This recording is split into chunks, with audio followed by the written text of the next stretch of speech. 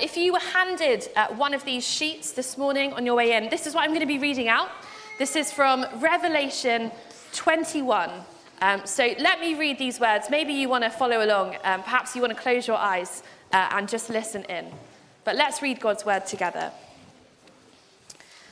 Then I saw a new heaven and a new earth. The first heaven and the first earth had disappeared. Now there was no sea. And I saw the holy city coming down out of heaven from God. This holy city is the New Jerusalem. It was prepared like a bride dressed for her husband. I heard a loud voice from the throne. The voice said, "Now God's home is with people. He will live with them, and they will be his people. God himself will be with them and will be their God. He will wipe away every tear from their eyes. There will be no more death, sadness, crying, or pain. All the old ways are gone." The one who was sitting on the throne said, "Look, I am making everything new." Then he said, "Write this, because these words are true and can be trusted." Sam. Yeah, thanks very much, Hannah. So, what happens when you ask thousands of people, what's your happiest memory ever? This is partly why you got the paper and pens. It's fine if you've already drawn something, but if the younger ones would like to maybe doodle down, what's one of your favourite memories? And older ones, stick your hand up and I'm going to come around the room and ask you, what's your favourite memory? What's your happiest memory? There are no happy memories in this room. There's one over here, that's good. I'm coming over this way. Yes, what's your happiest memory? Family. Your family, that's a really nice one. Great, thank you very much. There's some hands over here, Lily May, I'm coming around to you. Family's a really nice one, isn't it? I wondered if we'd get a few high scores on computer games and things. When I got my twin pandas, Daisy and Rosie. Yeah, that's really nice, isn't it? Did you say twin pandas? Wow, real pandas. Oh, you did adopt a real panda. That's really cool, isn't it? That is a happy memory right there. I like that one. Yes? Me getting my MacBook from my granddad. Yeah, okay, getting a MacBook. That's a happy memory, isn't it? One round here, yes. When me, my mum, and everyone went camping. That's a really nice one, when your mum and everyone went camping. Cool. I'm going to go back to the front. But so apparently, I think it was 2014, a group of musicians and artists actually did this, and they asked thousands of people across the country, what is your happiest memory? And by far, the most responses, they found hardly anyone really talked about stuff that they owned, but most people talked about people in their lives. And the word that came up the most was home.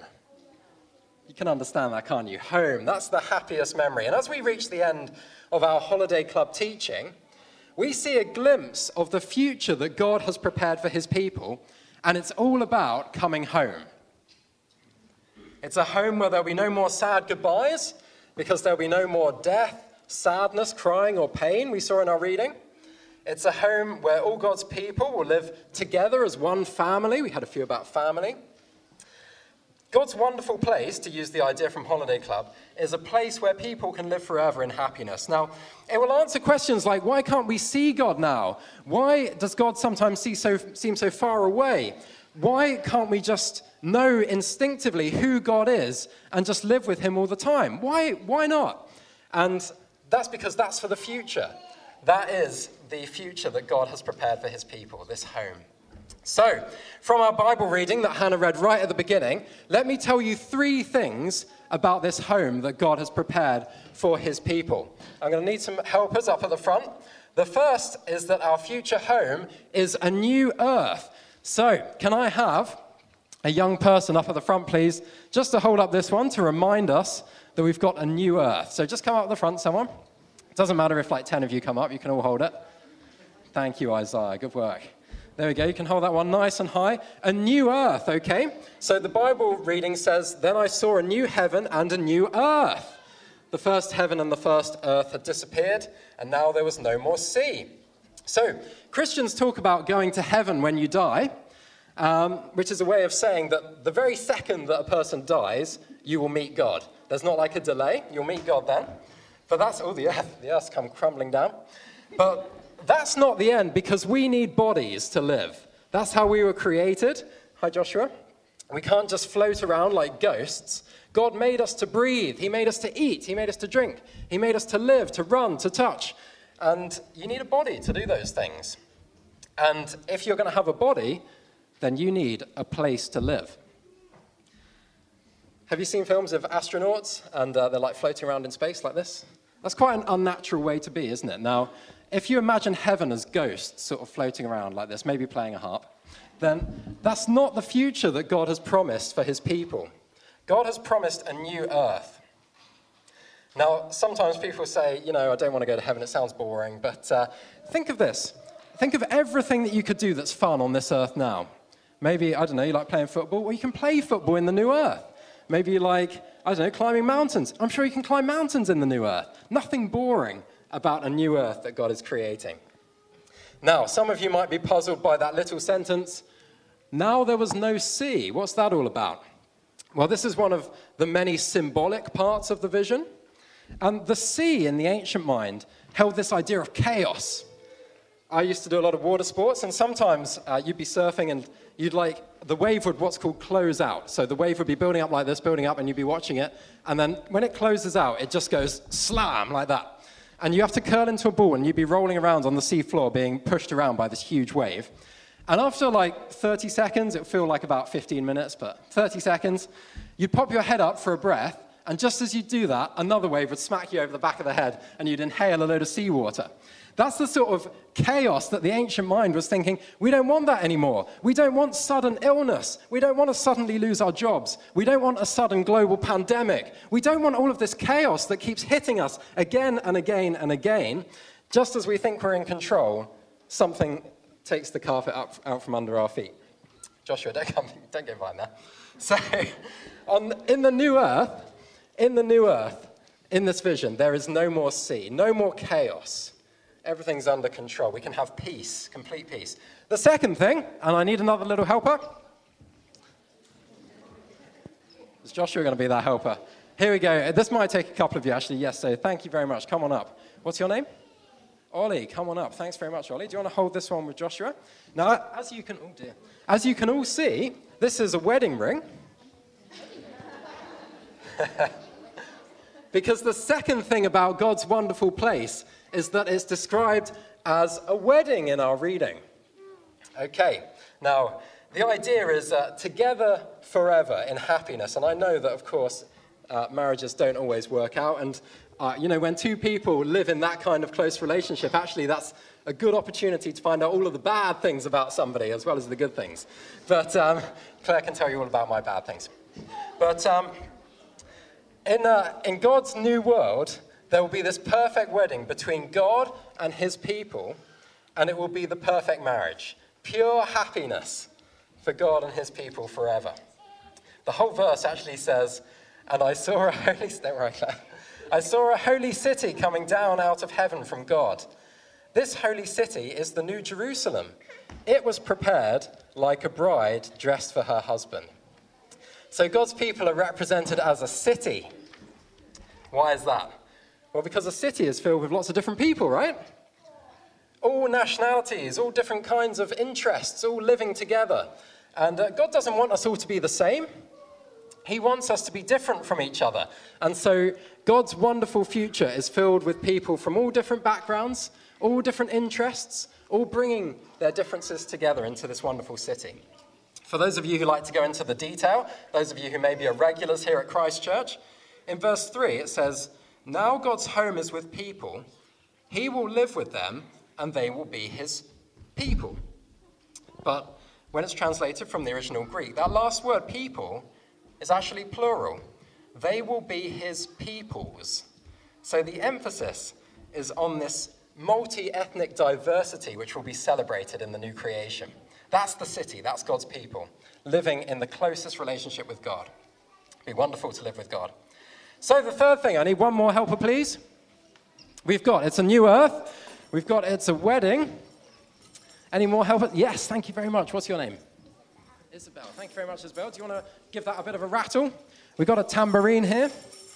And that's to represent that the new creation that God is making is going to be completely happy. You can't really play the tambourine in a sad way, can you? So, the Bible says, he will wipe away every tear from their eyes. There will be no more death, sadness, crying or pain. All the old ways are gone. And God's plan to do this has already begun.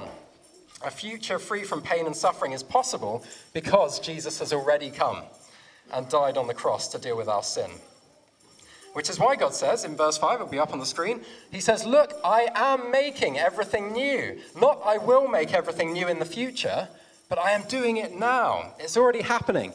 God's plan is in motion. It's a bit like, here we go, I've had this board game sitting on my shelf for about 10 years unopened, but everything is in place for me to play this wonderful game. All I need to do is open the box and it will be ready. So God's plan is a bit like that. Every piece is in place. And then we're just waiting for the box to be opened and for us to play. Okay, God will finish his plan.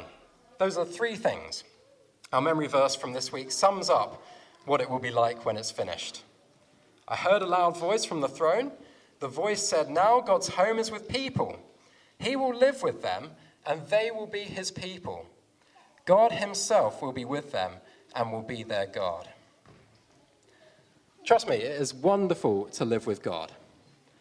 And God is preparing a wonderful place, a new earth, where we can live with him forever. But now, everyone today faces a choice. Will you be part of that or not?